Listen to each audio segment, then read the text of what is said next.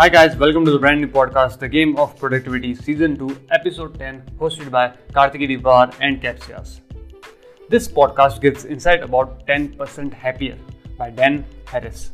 This is Capsias, co-hosting this podcast with Karthik Deepawar, a filmmaker, poet and an entrepreneur. Dan Harris said, "There is a reason why business people, lawyers and marines have embraced meditation. There is no magic or mysticism required. It's just exercise. If you do the right amount of reps, certain things will happen, reliable and predictably." What happens when I start meditating?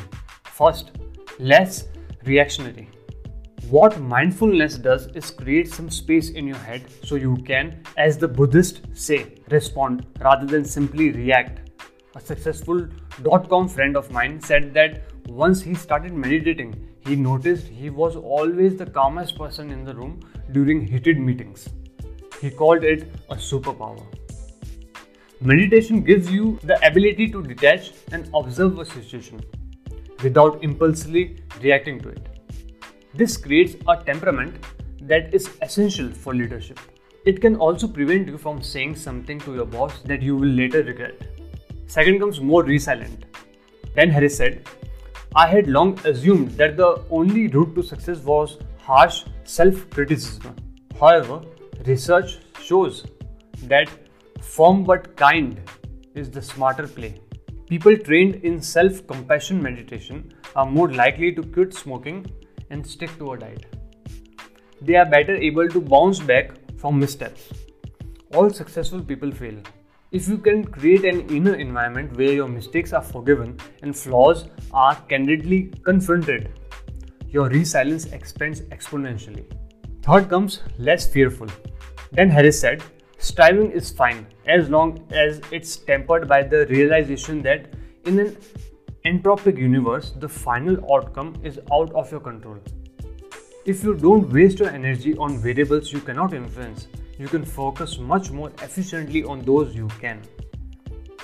When you are wisely ambitious, you do everything you can do to succeed, but you are not attached to the outcome, so that if you fail, you will be maximally resilient, able to get up, dust yourself off and get back to the fray."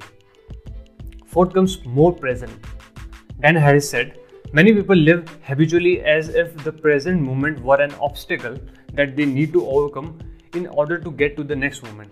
And imagine living your whole life like that, where always this moment is never quite right, not good enough because you need to get to the next one.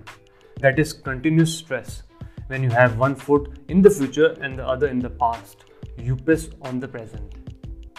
Sam Harris, author and neuroscientist, said, "We spend almost every waking moment lost in thought. This is what mindfulness is cutting through. The enemy of mindfulness is to be distracted by thought, thinking without knowing what you are thinking."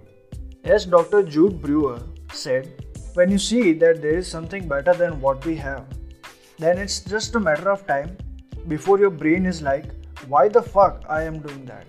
I've been holding on to a hot coal." 3 ways to start meditating. First is download a guided meditation app.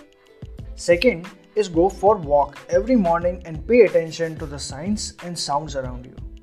When you notice yourself thinking, and bring your attention back to the sight of sounds. Third is sit up straight in the chair, set a timer for 7 minutes and close your eyes. Feel your breath moving and naturally flowing in and out of your nose. When you notice yourself thinking, gradually return your focus back to your breath. As Dan Harris says, every time you get lost in thoughts, which you will thousands of times, gently return to the normal breathing. I cannot stress strongly enough that forgiving yourself and starting over is the whole game. As a friend and meditation teacher, Sharon Salzberg said, "Beginning again and again is the actual practice, not a problem to overcome, so that one day we can come to the real meditation." We will end this podcast with a quote of Dan Harris.